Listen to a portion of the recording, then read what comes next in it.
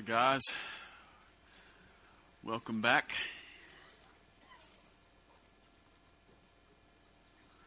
Let me deal with my technology here for a second. Great. Hey, if you have brought a Bible with you this morning, why don't you open up to Colossians chapter 2. We're going to be continuing the series that we're in right now, which is, it's called Cosmic Christ, and we're just walking through the letter of Colossians. We're going to look at a little bit larger of a chunk this morning.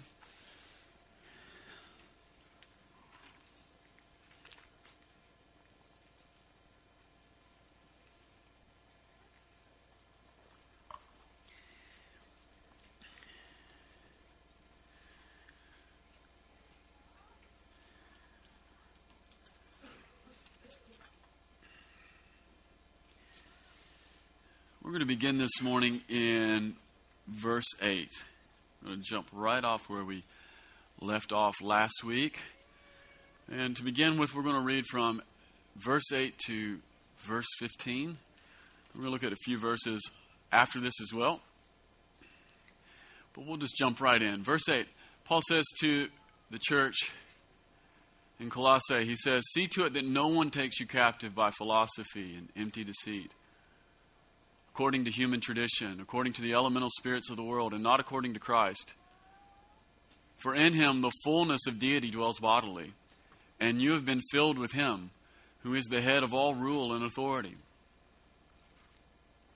Those are two verses that are worth underlining, by the way. "In him also you were circumcised with a circumcision made without hands, by putting off the body of flesh by the circumcision of Christ, having been buried with him in baptism, in which you were also raised with him through faith in the powerful working of God, who raised him from the dead. And you who were dead in your trespasses and the uncircumcision of your flesh, God made alive together with him, having forgiven us all our trespasses by canceling the record of debt that stood against us with its legal demands. This he set aside, nailing it to the cross.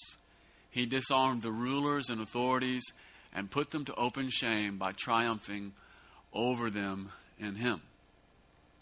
Why don't we just pray here real quick? Father, would you help us? Holy Spirit, we ask that you would illuminate our mind and that you would illuminate our heart. God, we ask that you would deliver us from merely accumulating more Bible knowledge. And God, that you would deliver us into the power of your word. Amen.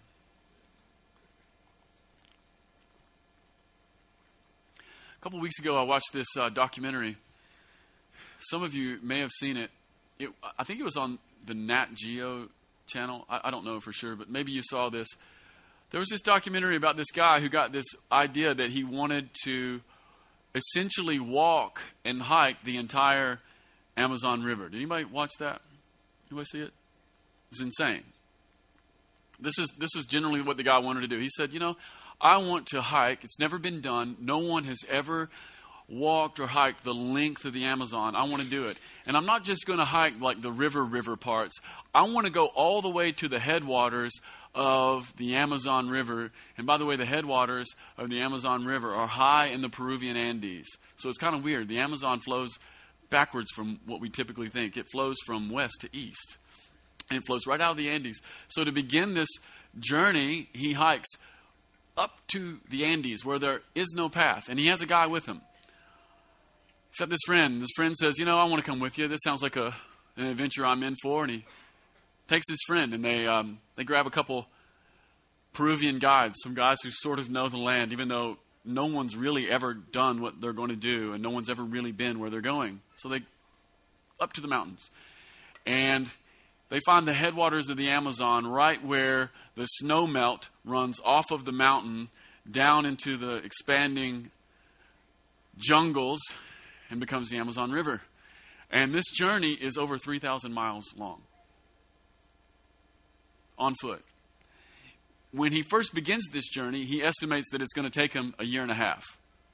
Figures he'll be out in the jungle and he'll be out in the wild for a year and a half. In all actuality, he was out there for nearly 3 years. Nearly 3 years. here's basically what happens. So he begins the journey. He's got his friend, a couple guys, and they go to the top of the Andes, and they begin to work their way down into the jungle.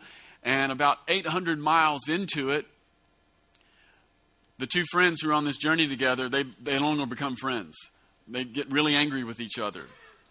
In fact, the journey begins to expose who they really are to one another. And at a certain point, one of the friends says, I don't like you anymore, and I don't want to be on this trip anymore. Anybody ever taken a car ride with somebody? You thought it was going to be awesome. 6 hours into it, you said, I have utterly ruined my weekend. It's basically what happens. About 900 miles out, over the mountains, through the Andes, down in the beginnings of the jungle, one friend looks at another because of all the things that this trek has surfaced in him and says, you know what, I don't like you. I don't like this journey. I'm going home. And he leaves. And at this point, the original trekker is with his two guides, and they're literally in the middle of nowhere, alone. There is no recourse. They're alone. Most of the time, their satellite phone doesn't work because it can't be triangulated out there. You're alone. And they decide to press on. And while they're pressing on, they're coming into the edge of Colombia, and someone warns them and says, hey, where you guys are going, you really need to stop it because you're about to enter into drug cartel territory. And the guy who's on the journey says, I don't care, I'm going. This is the path, I'm going. I don't care, I'm going. So they begin to walk into drug cartel territory, and they would occasionally encounter a tribe. And before they came into the tribe's area, they would ask the tribe, can I pass through? And almost every time the tribal elders would say yes. But at a certain point, they made a call, and they called from one tribe to the tribe that they knew was out on ahead, and they asked, hey, can we come through? And the tribesmen said, no, if you come through, we're going to kill you. So now he's got two death threats, from the cartel and from the tribe's people who are in the next village up. And the little guides say, hey, we should really stop this. And the guy says, no, we're going through. And I don't know if you've ever noticed this before, but most of what you're afraid of in life never happens. Most of what you're afraid of in life never actually ends up happening. And they just began to walk through drug cartel country with no invitation of the tribesmen or the cartel. And in fact, at certain points, they even encounter the cartel, and you know what happens? Nothing. Right on through. And eventually they come out of that territory. And at this point, he's down to essentially just one guide who's with him. And they're in the middle of the Amazon, and there's no one around. People have begun to find out about this man's journey. And another guy from England says, you know what, this journey is really compelling. I want to go on this journey. And when you see this guy come onto the journey, he's this big, brute, strong, just an ox of a man. Huge, so strong. And he begins to pick up the journey somewhere around halfway, and he's going to go the rest of the way with the team of travelers. And he sets out. And when he picks up on the journey, they're still in sort of the dry season there in the Amazon. And so journeying is hard, but it's not impossible. And they're trekking through, and they're trying to cover as much distance as possible because they know the rainy season's coming, and it'll get a lot more complicated. And they think they can make it to the next major stopping point. Well, the trouble is the jungle was a little thicker than they thought, and they couldn't hack their way through quick enough, and they hit the rainy season. And one of the things that happens on the Amazon in the rainy season is that the river overflows its banks at certain points 70 and 100 miles wide. There ain't no running away from it. For 2 months at a time, they were in water waist deep. Sometimes on a good day, it was only knee deep. And the water is filled with piranhas, bacteria, snakes, and alligators. And because the Amazon's brown, you can't see them. Good news. It's really terrific. If you've got a phobia in your life, it's like all phobias in one. Well, this big, strong guy who comes on the journey, he's out with them for about a month, and they're walking through ankle, knee, thigh, waist-deep water for the better part of a month. And he's so strong. This guy's physically fit. But something begins to happen to him, and his feet begin to rot. You've heard of jungle rot, right? Well, his feet begin to rot on this journey. All of his toenails fall off. He gets some sort of a blood infection in his feet, and pus is running out of the end of his feet, and he can't do anything about it. And eventually he has to cut the journey short, and he has to basically medevac out of there. He's gone. So now we're down 2, and it's just the one original trekker with his guide. And they keep pressing on. And as they press on, good news, the original Trek guy who's on this journey realizes that he's got some larvae living underneath the skin in his head. That these little flies have laid eggs in his head, and his companion has to get his knife out and cut his scalp open and fish the worms out of his head. Even better than that, he begins to realize, I've got worms and I've got something in my blood and I have no strength. And you're out in the middle of nowhere. You're literally in the middle of nowhere. They somehow make it to the next village, and when they make it to the next village, wouldn't you know it, they happen to have a little medical facility there with the drugs, the exact drug that he needs. Trouble is, there's no one there to administer the drug. So dude just puts a band on his arm and begins to stick his own veins with needles to administer the drugs. A couple days later, he sort of comes out of the delirium and he starts walking again. Walks for another 4 months after that, and they eventually come into the delta of the Amazon there in Brazil, out where it meets the ocean. Took him almost 3 years. Rotten feet, larvae in the head, things floating in your blood that are not blood platelets, disagreements with trekkers and travelers, and just general hardship. Sleeping in the rain, you know? I mean, like that was a good day. The day we slept in the rain, that was the good day, you know? Well, the reason I tell this story is because if you get a chance, you ought to watch it. There's just a lot of stuff in there. It's sort of a message from the Spirit if you have ears to hear it, especially to everyone who's a believer in Jesus. One of the things, we talked a little bit about this last week, one of the things that most of us don't realize as believers in Jesus is it's that the journey in Jesus is really long. We thought it was going to be like 1.5 years. Turns out it's like more than 3 years. And we thought it was going to be like maybe 100 miles, and turns out it's like thousands of miles. And one of the things that we didn't encounter and we didn't realize when we first said yes and began to put trust in Him is that there's going to be all kinds of roadblocks and obstacles, and it wasn't going to be easy. In fact, a lot of times it's going to be really hard. Some of us thought that believing in Jesus was going to be like hopping in the Concorde and just flying across the world in 3 hours, when in fact it's more like climbing to the top of the Andes and walking through the jungles. You see amazing things, but it's actually a little more difficult than we thought. And Paul here, if we can put the scripture back up, Paul here is outlining for us. Yeah, that works as well. Paul here is outlining for us in verse 8.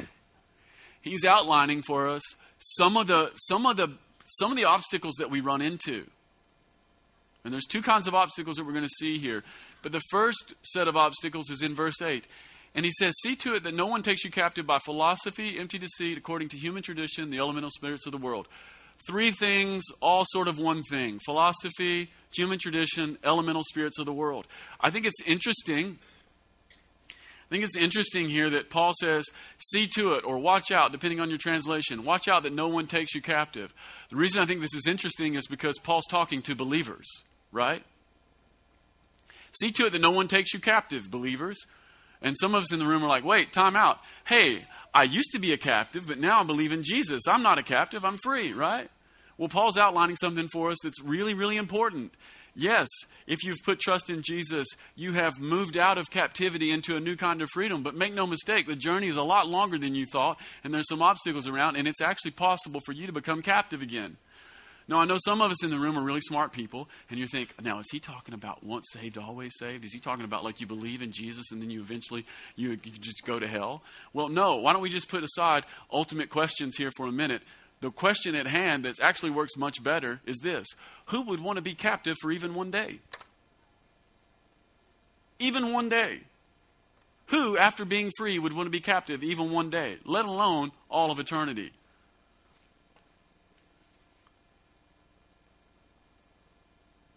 So Paul's writing to believers. It's possible to become captive. The journey with Jesus is fraught with danger. It's possible to experience the freedom of Jesus and get taken captive. And what Paul has in view here isn't what we normally think about when we think about becoming captive.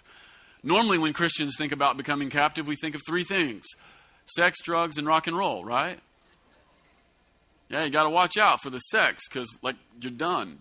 You got to watch out for the drugs, you know. The next thing you know, you're on cocaine and you're just freewheeling, man.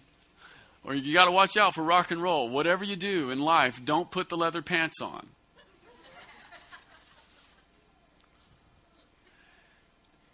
Those are all pretty obvious.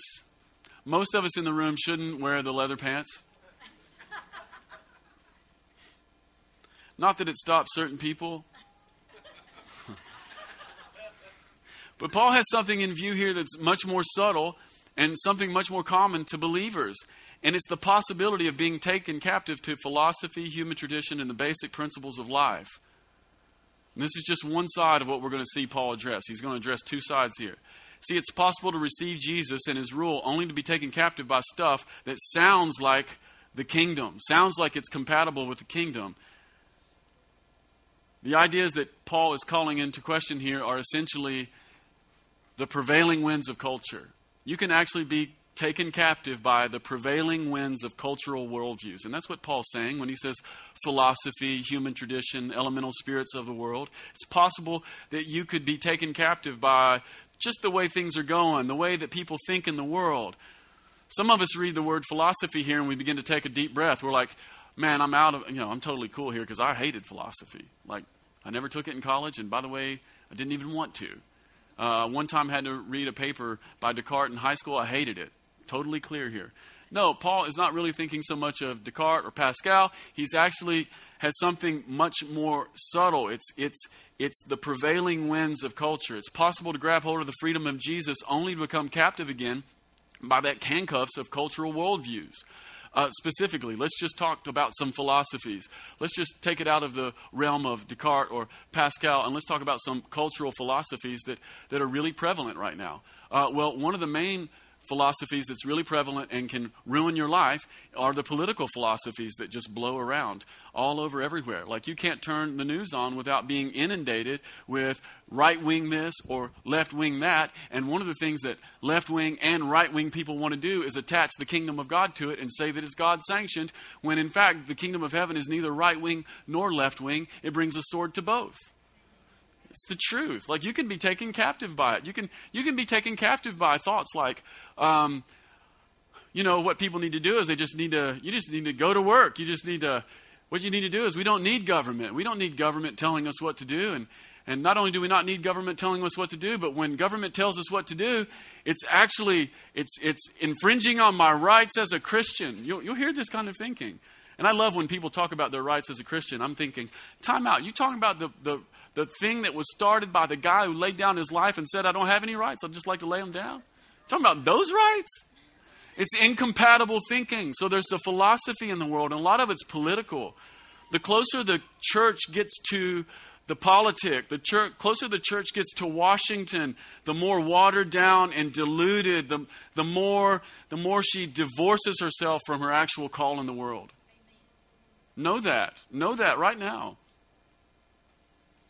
See, one of the things that begins to happen is not only do we begin to take on right-wing or left-wing political ideas, but we begin to trust them. And that's what we're going to see here.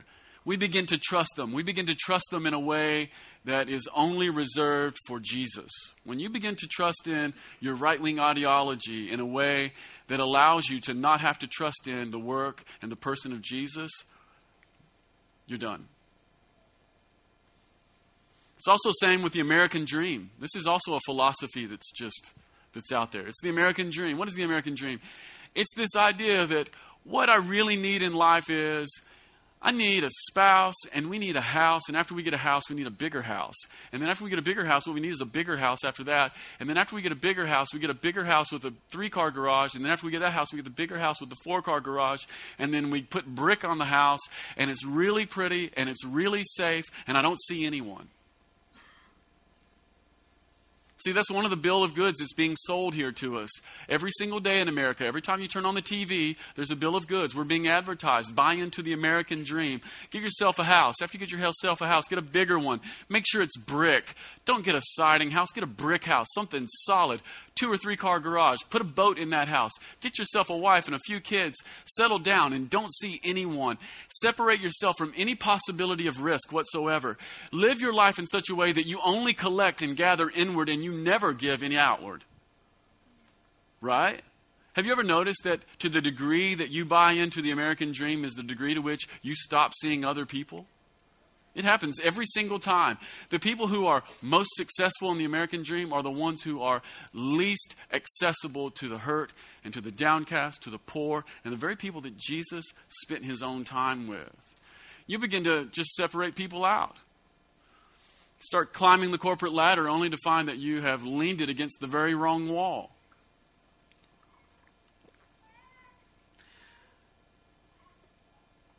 Or the uniquely American idea that more is more and bigger is bigger. More is more and bigger is better. This idea is profoundly alive in the church. More is more and bigger is better. How many times have you heard a pastor get up and say, "Hey, we got a building campaign going on"? You know what? You know what stinks? What stinks is our little church. What we need is a big church, and we need big. Why? Because God's only doing big things. Maybe. However, the Scripture is full of the Lord doing small things. 8-pound, 8-ounce baby Jesus.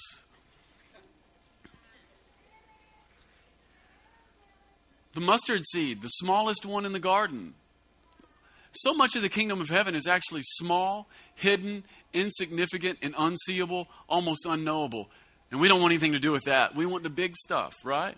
Hey, once you give to the big building thing, because God's into the big thing, and then what ends up happening? Well, the church ends up taking on a debt they were never asked to take on by the Lord, and then everybody in the church has to serve a building payment rather than their community. But it's cool because we got a giant building that's awesome, right? Yeah, and you end up divorcing yourself from the simple calls of the kingdom. Other times we begin to tune into the traditions of men, even good traditions. It's possible to become deaf to the still small voice of the Spirit if all we're listening to is human tradition. Things your granny used to say, right? Yeah, stuff your granny used to say. Even some good stuff your granny used to say. But some of the stuff that your granny used to say is terrible. How many of you have heard this? God helps those who help themselves. Time out. Time out. Can we just take a time out right there? I can't tell you how many times I've heard God helps those who help themselves. And people will speak that to you as though it's in the Bible. It is nowhere in the Bible. In fact, it's antithetical to everything that's in the Bible. God helps people who can't help themselves, who didn't want to help themselves, and who are in fact actually mad at God for most of their lives. That's the gospel. But if you can take on human ideas, you can grab hold of stuff that was taught around your granny's table and end up walking straight out of the kingdom of heaven. You can become captives to things that your dad said or things that your mom did, things that your grandpa or your grandma told you.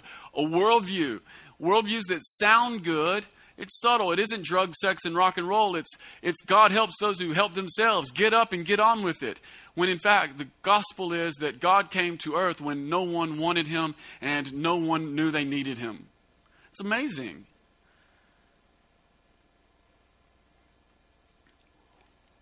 So on the one hand, we can become cultural captives.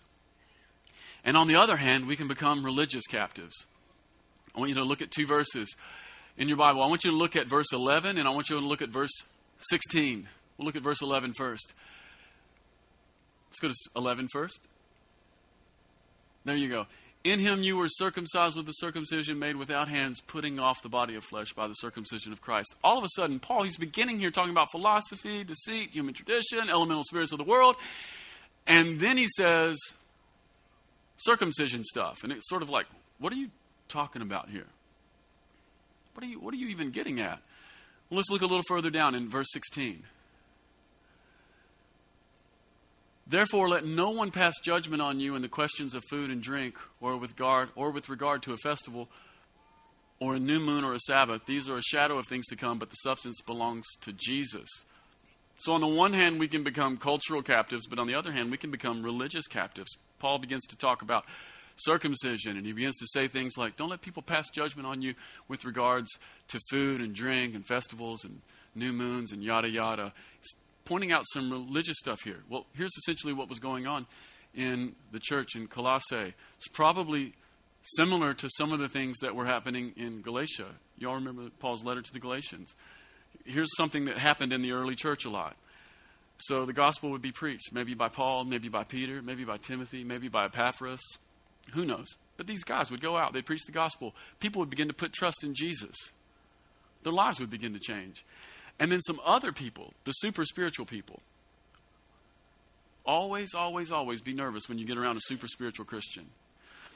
The super spiritual people would come in and say, hey, you know what? You got freedom in Jesus, but you can't really be a good Christian unless you're circumcised. And you guys are all like Gentiles and you've never been circumcised, but you really can't be a good Christian unless you're first a good Jew.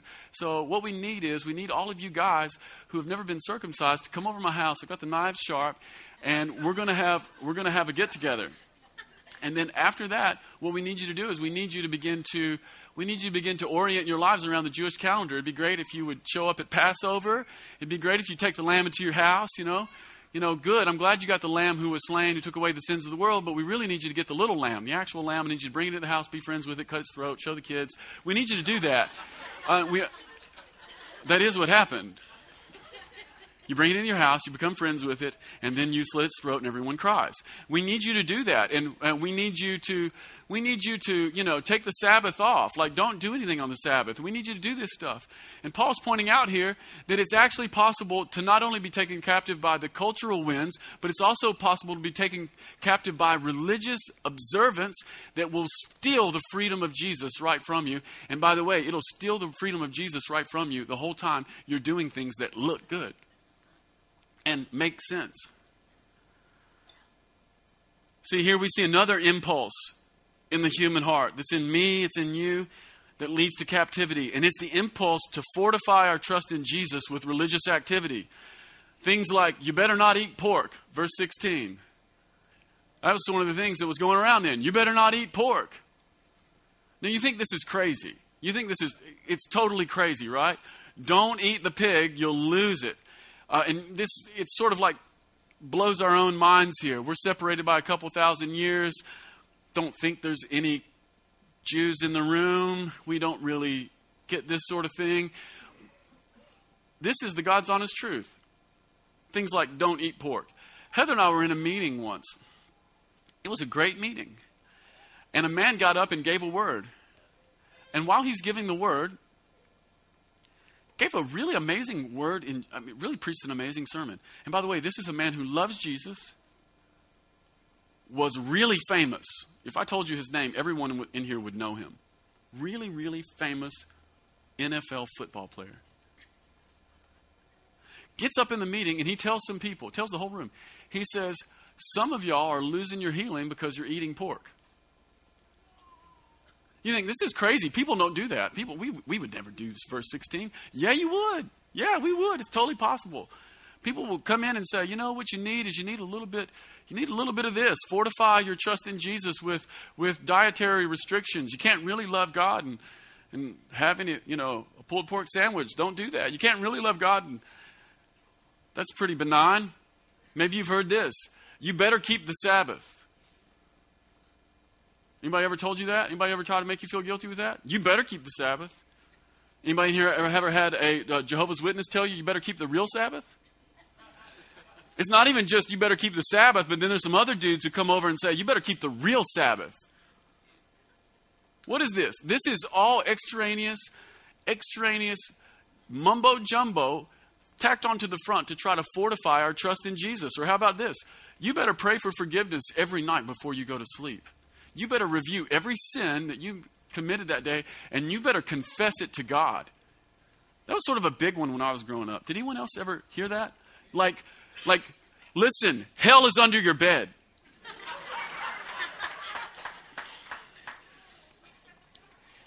The very fires of hell are beneath your bed. They will catch your your mattress straight on fire. You will burn up in your sleep. No one will remember you.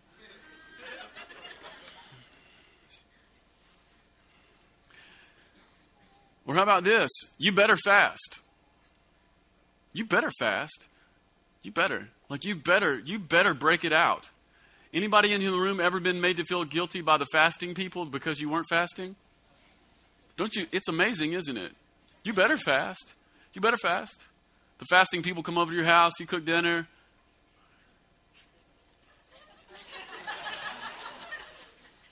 Yeah. Then they begin to, I don't know about that. Or you better give. Like really. Or you better not drink alcohol. You put one beer to your lips, all of hell goes down your mouth. It's true. People believe this stuff. People begin to orient their lives based on what they do or what they don't do. Whatever you do. Call your mom, any name in the book. Just don't drink a beer. One Bud Light. The very fires of hell down your belly. You'll never get it out. You're burning from the inside. God remembers you no more.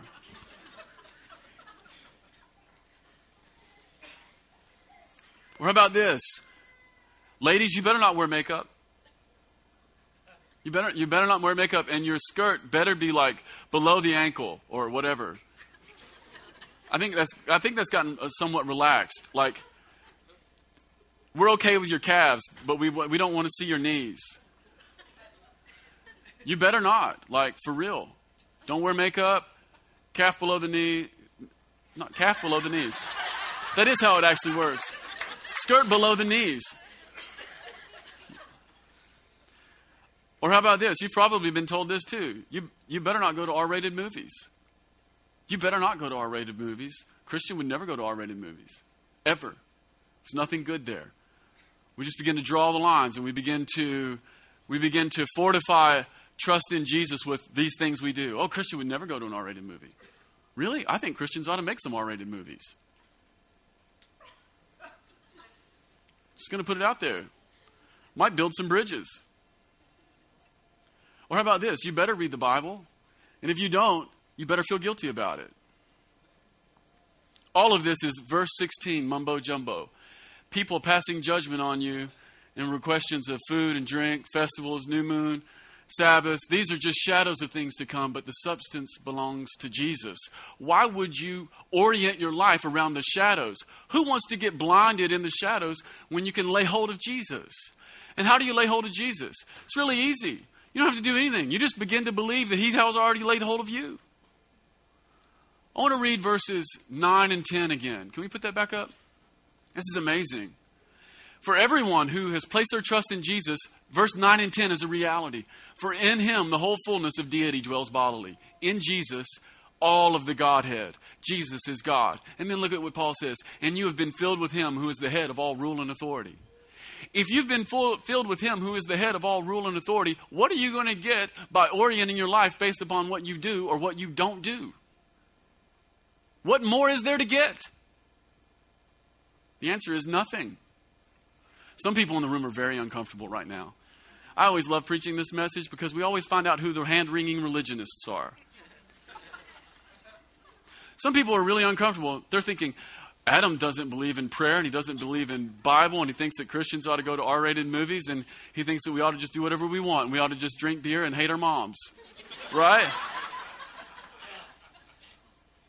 No, I didn't say any of that. I just said that if you put your trust in doing something or not doing something other than trusting Jesus, you're shipwrecked. If you think God is happy with you because you avoided an R-rated movie, you're shipwrecked. If you think God is happy with you because you never drank a beer, you're shipwrecked. Have a beer. If you think God is happy with you because you fasted 47 days in a row, you're shipwrecked. God is happy with you because you're you. God is happy with you because Christ lives in you. God is happy with you because you said yes rather than saying no. God is happy with you. He's just happy with you. That's just it. John, in his gospel, said, behold the Lamb who has taken away the sins of the world. Not some people, all the sins. Think of the most evil people. Did you know that Hitler had his sins forgiven?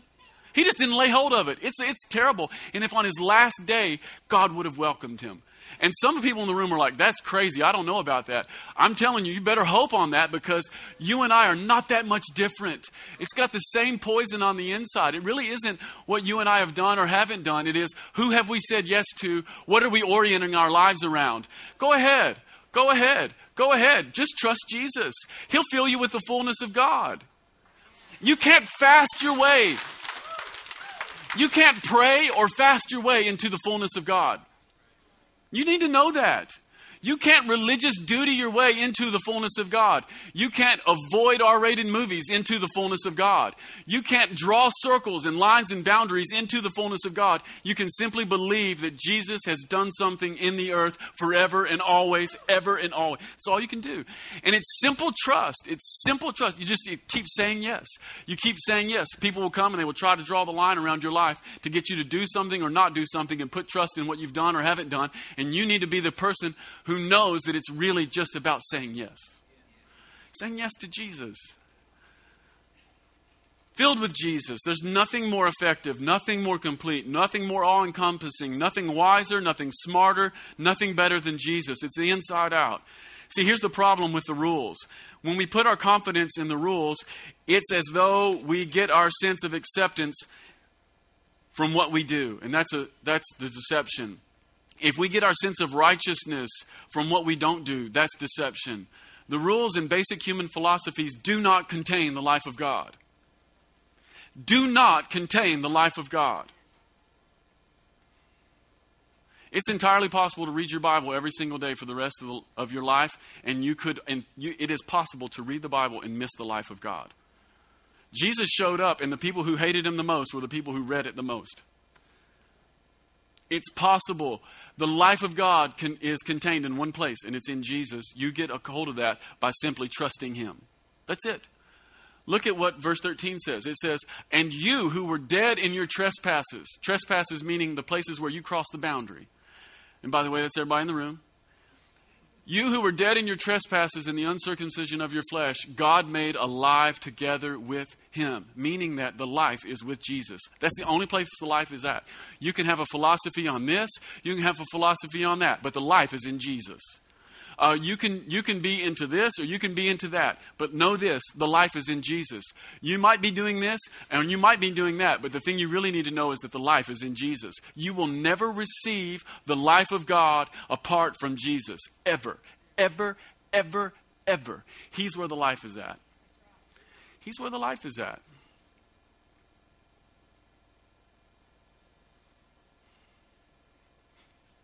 And everything in the world wants to steal that simple fact from you. Some people are looking to garner favor with God. Some people are looking to be an effective member of society. Some people are looking to be this or that. And we begin to sow into the prevailing winds of culture or hand-wringing religionist ideas, hoping that we'll grab hold of it. You can't. You can only grab it in Jesus. It's a yes to Jesus. You see, sometimes it's easier to feel morally superior about keeping the Sabbath than it is to believe that Jesus is, in fact, my Sabbath. Go ahead and mow your yard. Sometimes it's easier to believe that my acceptance is based on the fact that I haven't looked at pornography in the last 6 months, rather than believe that God still loved me even when I did. Let that go all the way down. Sometimes it's easier to trust in Bible reading than trusting the God of the Bible. Sometimes it's easier to trust in prayer as a program rather than actually listening to Jesus. And sometimes it's easier to hope that eating this or not eating that will make us acceptable to God, rather than believing that we're already welcomed by God.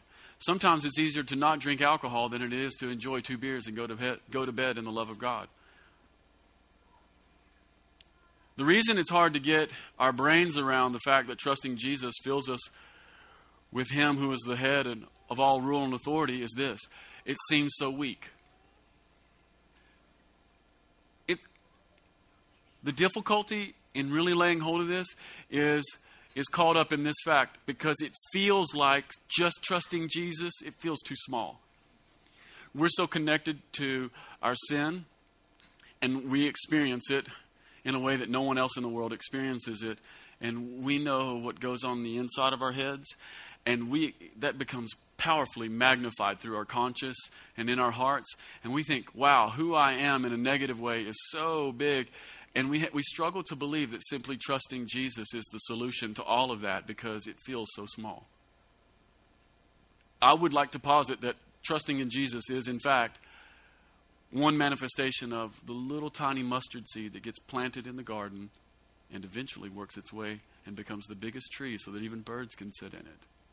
It seems weak. If you'll stay with it, look out. It'll grow. It'll touch your whole life. Jesus said it in another place. He said, the kingdom of heaven is like a little bit of yeast that gets placed inside the dough. And that bit of yeast raises the whole lump. It's a resurrection passage. He's raising us up. Little bit of trust goes a long way. It offends our brains. It offends our brains because grace offends every human system. It does. Grace is offensive to every human system, philosophical and religious.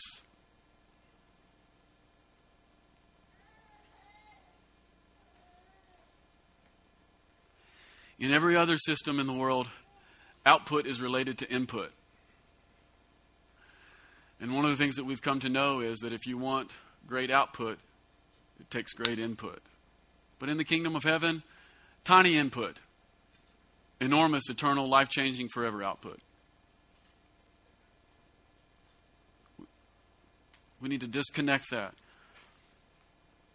On the one hand, we hope that culture can give us the answers and make us acceptable to God. And on the other, we look for more and more religious ways to please God. If I can only pray more, read more, serve more. All the while, God has made us alive. Verse 13, connection to Him, trust in Him. See, life comes from being connected to Jesus. There's no life apart from Him. God has made us alive by forgiving all of our trespasses, every place where we overstep the boundaries. I want to show you one more thing and then we'll be done. Verse 13 and 14. Oh, actually 14 and 15, I'm sorry. It says that in verse 13 that Christ has forgiven all of our trespasses, verse 14, by canceling the record of debt that stood against us with its legal demands. I don't know if you're aware of this, but before you trusted in Jesus, there is a record of debt that stood against you with legal demands. Jesus has grabbed it, He set it aside, and He nailed it to the cross.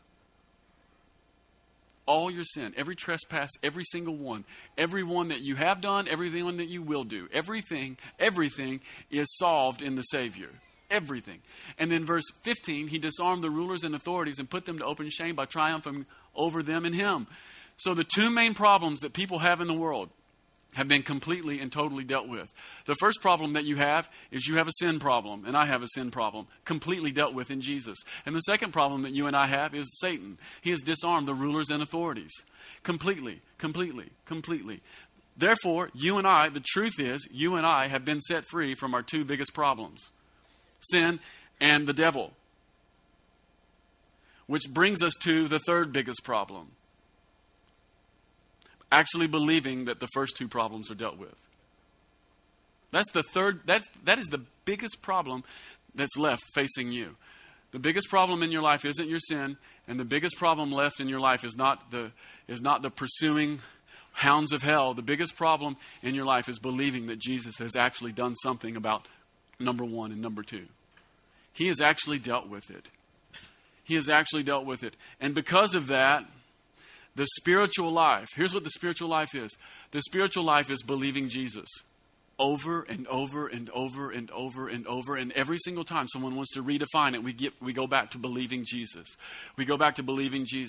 Every single time someone wants to root the boundaries around us again and make us captive. Every single time that we want to, that we feel tempted to let guilt come into our life and make us feel unworthy, we just begin to believe and trust Jesus. What's the spiritual life? It's to believe and trust Jesus, that He has in fact cut all of that stuff completely off of us. Forever. In the kingdom of heaven, everyone is invited to the party. Everyone. Not everyone goes, but everyone's invited. I think I've got a clip for you. You guys remember the movie The Mission? I want to set this up for you. Might be one of Robert De Niro's best films ever. De Niro is a slave trader. Goes into South America, captures native Indians and hauls them off. In the process, he ends up meeting some Jesuit brothers. Changes his life. And at a certain point, he has killed his brother, and he is, as an act of penance, is carrying around this heavy sack, and it's filled with armor, and it's the very armor he used when he would go in warlike and capture people in the village. We can play it. You'll get the point.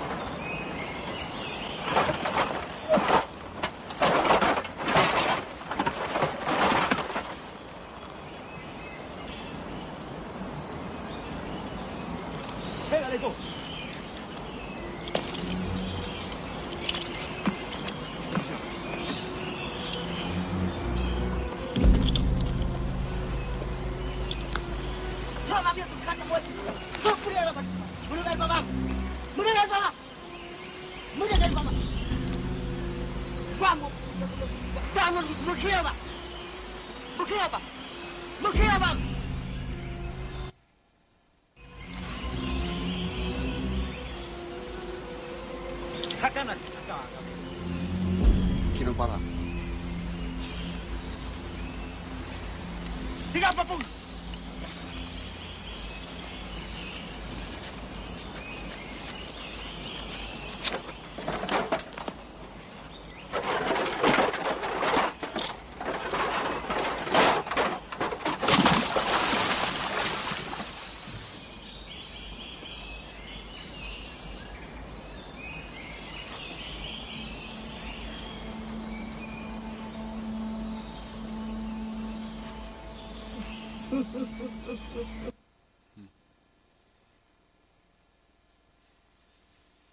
That's it. Very instruments that we have used to oppress people, Jesus has cut off of us. The very bags that we have carried around our entire lives, the things that we think we need to drag around as penance, have been completely and totally removed. Completely and totally removed. The thing that you think is really holding you down has been completely and totally removed in the Son of God.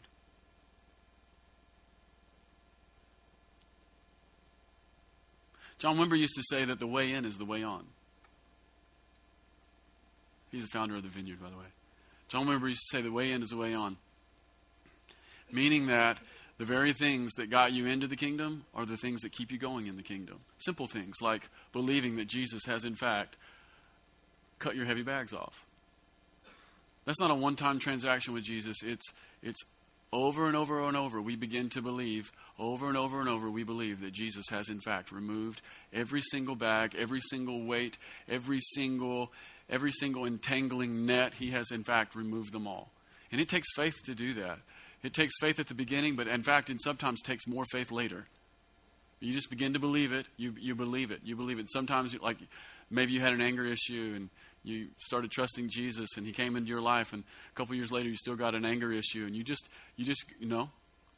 that is not who I really am. Who I am is hidden in Christ. I'm seated in heavenly places with him.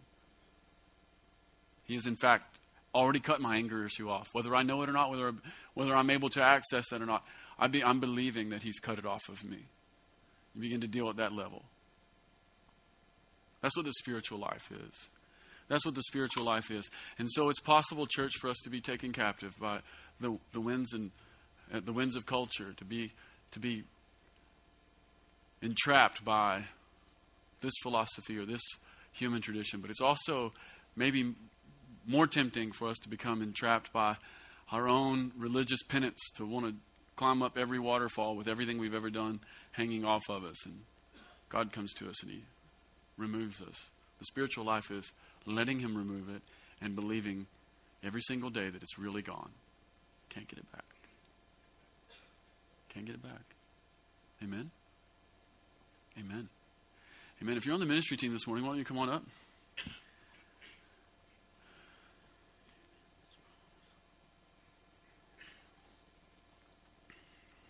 Thank you. Also this morning, there may be actually a person or two who has never begun to believe that Jesus has in fact dealt with their root issues. Maybe you've never put trust in Jesus even for that first time. Maybe you've never given your heart to the Lamb who takes away the sins of the world.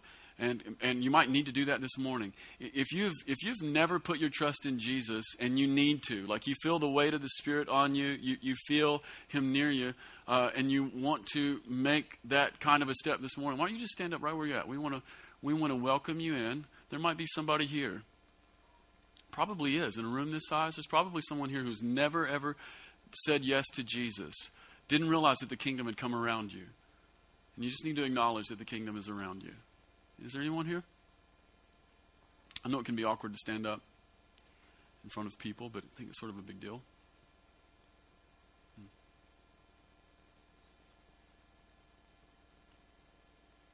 Okay, then.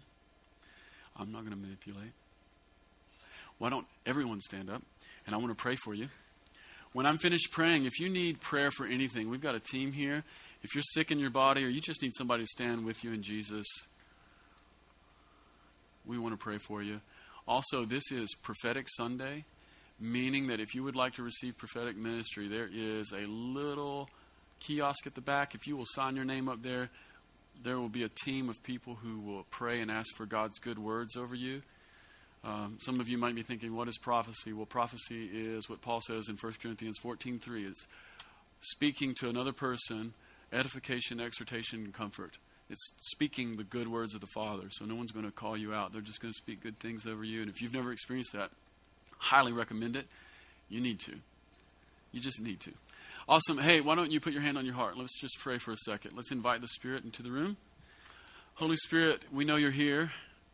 God, we ask that you would open up our eyes. And Father, we ask that you would give us confidence in the work of Jesus.